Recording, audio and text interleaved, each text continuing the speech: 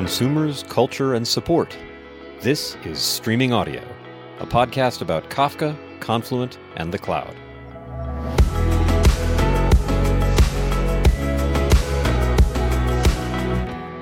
Welcome back to Streaming Audio. I'm Tim Berglund. Today, my co-host Gwen Shapira answers a handful of your questions and also interviews Sam Hecht, terrible with names, head of customer support here at Confluent. Check it out. Welcome back to Ask Confluent.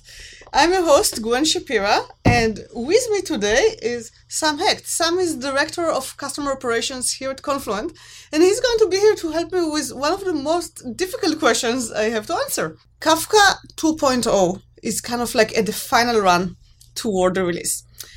So if you haven't been following up in the Kafka community mostly on the mailing list, now would be a totally good time to check in. So just so you know, basically code freeze happened this week. We're supposed to have the release candidate any day now. As usual, there is some blockers, stragglers, last minute fixes to go in. And one of the most important things you should be doing right now is really building, downloading, testing, try out all the new features, give feedback to the community. So when we have the final release, it will actually be somewhat nicely tested and have the good stuff in it, in working condition. The cool features that are going to come in, first of all, we have a bunch of security features. So I'm looking over here, we have access control lists are getting wildcards, which should make it a lot easier to manage your security, which has always traditionally been kind of a pain. We're getting a very nice community contribution, adding OAuth authentication, which is about time. Cool bug fixes. So you know how if you upgrade Kafka and you have a very old client, it can somehow bog down resources, kill your memory usage. We fixed some really big issues around that. So upgrades are supposed to be way smoother. I think the support load around upgrades is going to drop down by quite a bit because I've seen a lot of cases just based on this one bug. So this is going to get a lot better. We're dropping support for Java 7. If you're in Java 7, watch out. This is one upgrade. You may want to wait up a bit until you're done getting rid of Java 7. Note that Java 7 is totally end of life by Oracle, so you really shouldn't be there anymore anyway. And then another cool thing, if you're one of the Scala fans who used to complain that, hey, why are all the clients in Java all the time? We've added the Scala APIs to Kafka Streams. Nice contribution from the guys at Lightbend. So I'm definitely looking forward to this release. Cool stuff coming up. So last week I was in Minneapolis. And I was there to Mini Analytics is a pretty cool conference, by the way. If you're somewhere in that area, Mini Analytics is highly recommended. And I also visited a few customers and, I tweeted, hey, I'm going to be in Minneapolis. And this guy, Dave, said, hey, why don't you drop by and meet my team? We're a cool team and we're going to order ice cream. So obviously I hear ice cream, so I show up.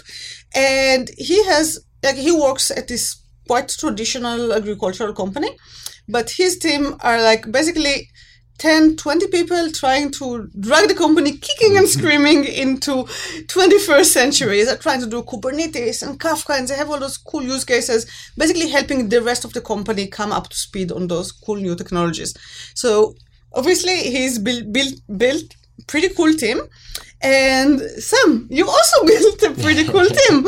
Probably the coolest team. I mean, you've been at Confluent as long as I have, so around 3 years now. Just after you, because you interviewed me. Yeah, true. So Grilled yes, me. I think you may have been the first person I interviewed for Confluent. So you're one of the earliest members of Confluent in general. You joined pretty much at the same time I did, and you've grown the support team from 0 to however many you are now. That's kind of amazing, and you're all over the place. Well, how many countries are you in now? We're all around. The sun never sets on the Confluent support team now. We've got folks in Australia and London, Paris, and then all across the United States. Amazing. I bet our accounting team is kind of grumping about having to file taxes in all those locations. And a lot of people we hired didn't really know that much Kafka when they joined, right? Yeah, if we only hired people that had previous Kafka experience, I'd run out of people to hire pretty quick. Yeah, that is a difficult skill to hire. So how do you take a group of people, hiring fast, and make sure they all know Kafka? Yeah, so Well, the first thing we do is we make them all read Kafka the Definitive Guide by Gwen Shapira as step one. It was totally... I did not pay him to say that. But I'm actually not kidding. First thing we do is we give all new hires a copy of that book. And it is really a great place to start if you're looking for, I'm new, going to be working with Kafka. What's a great place to start on getting up to speed? We have all of our new hires read that. But I realized early on that I wouldn't be able to just hire people with previous Kafka experience. So we've invested a lot in that process of how do we ramp people up to the level of expertise that they need to have to help people, running at massive scale and large clusters. The first thing that we do, with the profiles of people that we're looking for, and I think this kind of translates to anybody who's trying to build a team of people who are going to have to work, running Kafka, but also, many of our customers are running their own internal Kafka or Confluent as a service offering for other teams, providing support to those development teams, just like we are for our customers. And so, we heavily emphasize, there's some must-haves that all of our candidates have to have. We heavily emphasize empathy, just so that because collaboration is really important for our team, and an ability to, really empathize with our customers and the pains that they're feeling. And then, work closely with, we depend on our core engineering team and the sales team and close interactions there. So from culture fit, it's really important for us. I guess the people also have to be ridiculously level-headed. I mean, a lot of times when you have incidents, it's super high pressure environment. Yeah. So that's another thing for us that's, right so far in terms of the team that we've built, and we're looking at ways to, train people on the soft skills side of support is trickier to train than just teaching somebody about Kafka.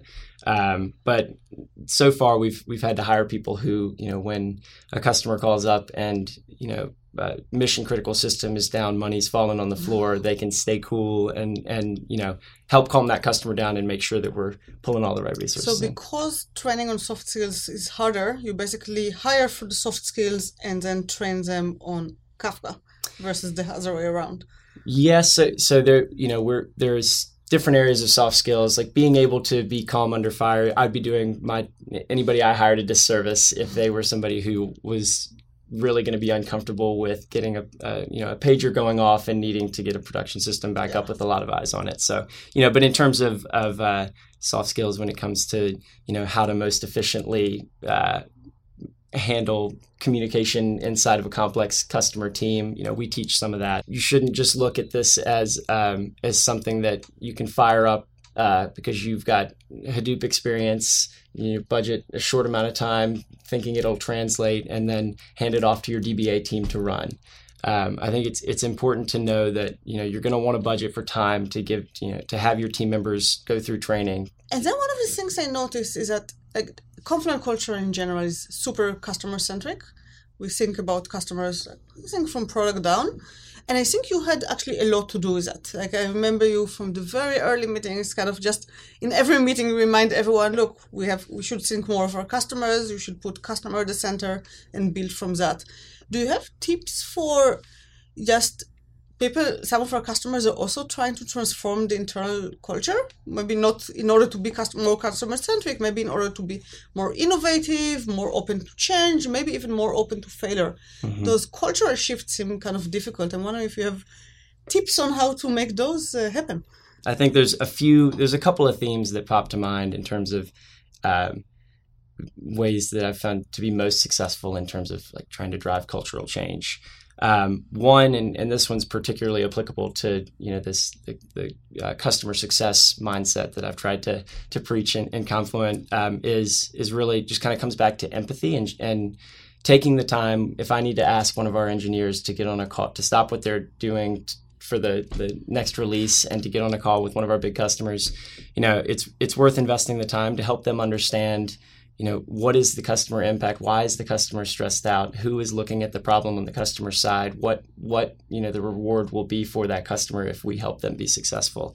And I think, taking the time to our whole engineering team doesn't have the opportunity to see exactly what our customers are doing the way that I do on a day-to-day basis. And I think taking the time to really, put that personal touch, or, give them that perspective into what's actually going on with the customer using the product has gotten really great results for me. And people are, way more interested in engaging with our team and helping our customers when, they can actually see the impact of what they're doing and knowing the why behind what I'm asking them to do. One thing that we've done that I think is really showing good returns in terms of kind of driving cultural change and giving us actual results is coming back to data, taking the time. We take the time to put together thoughtful presentations based on the actual data of the tickets we're seeing, the problems we're seeing with customers, and like quotes from customers to tell the story of what the problem is, and also, give our product team and engineering team a clear place to start from in terms of like, okay, now we know how to help you so you'll stop screaming. I absolutely adore the presentations that you guys do for product, and they're open to the entire company, which I also love this level of transparency, and I love the customer quotes. But my favorite thing is the very scientific formula at which pain points are rated. Yeah. You remember what it is? I think it was how embarrassing the bug is times how painful the bug is. So some things are not very painful, but they're super embarrassing that people have to run into. Yeah. And I absolutely love our scientific prioritization formula for issues.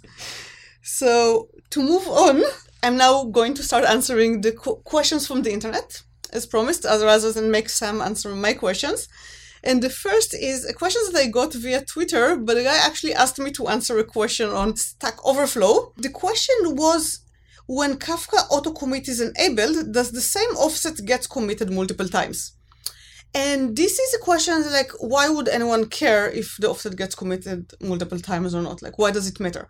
But when you really get into it, he's actually asking whether committing the offset multiple times, if it in fact happens, is something that will prevent the consumer group from being aged out.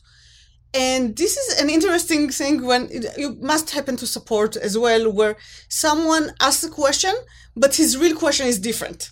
I'm just answering yes or no to that question does not necessarily tell him what he needs to know in order to be successful. He's looking for something completely different.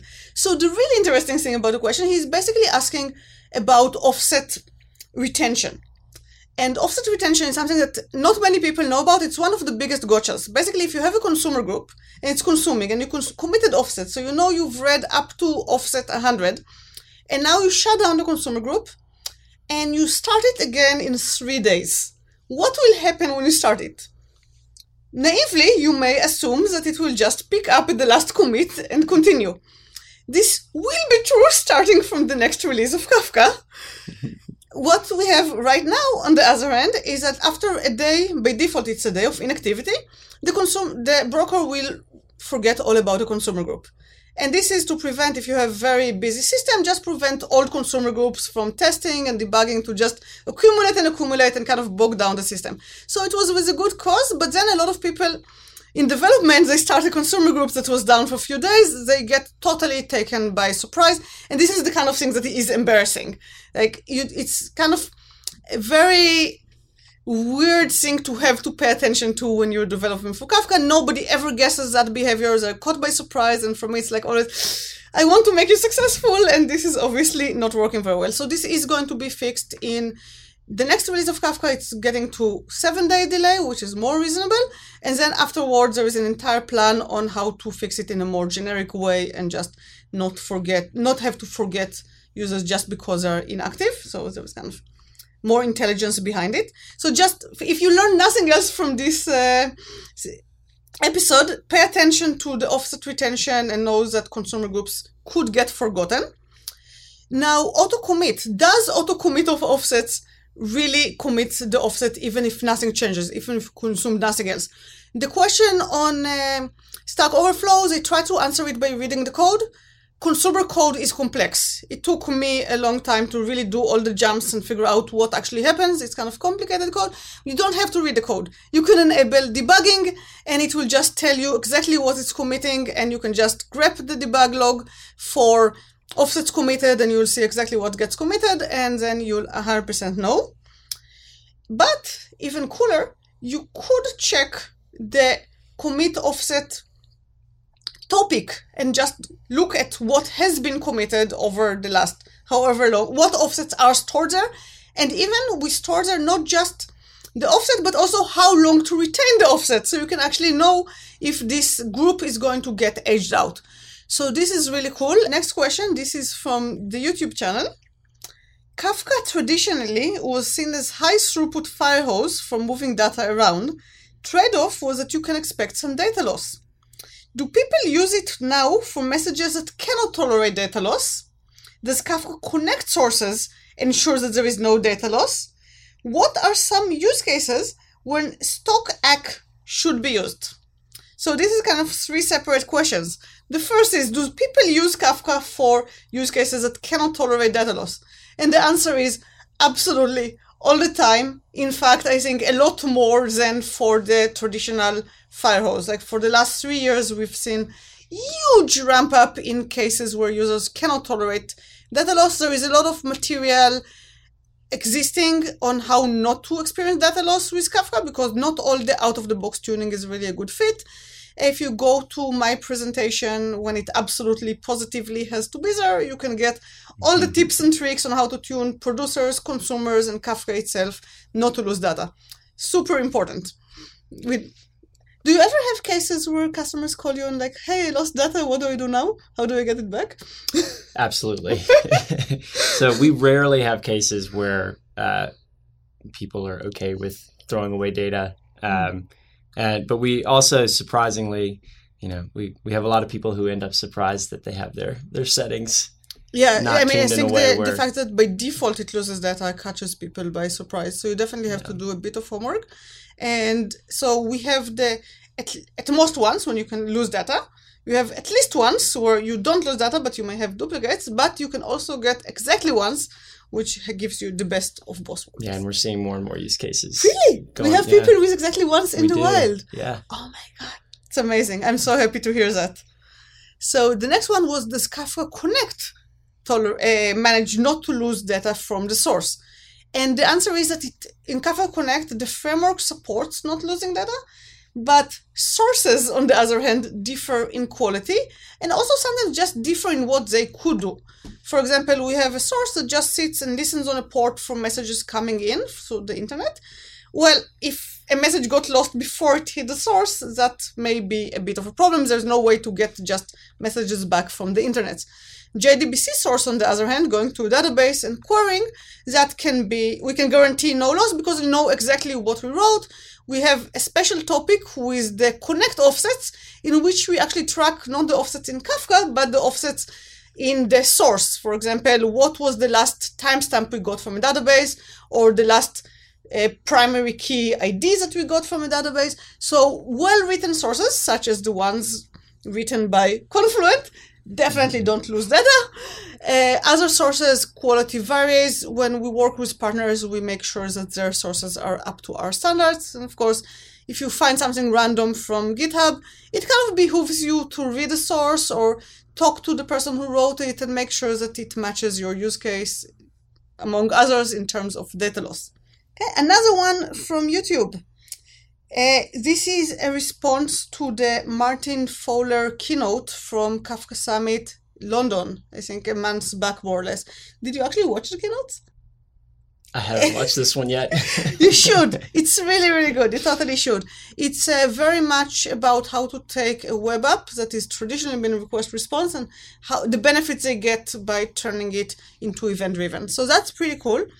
Less on how to run Kafka and more on how ideally one should use Kafka.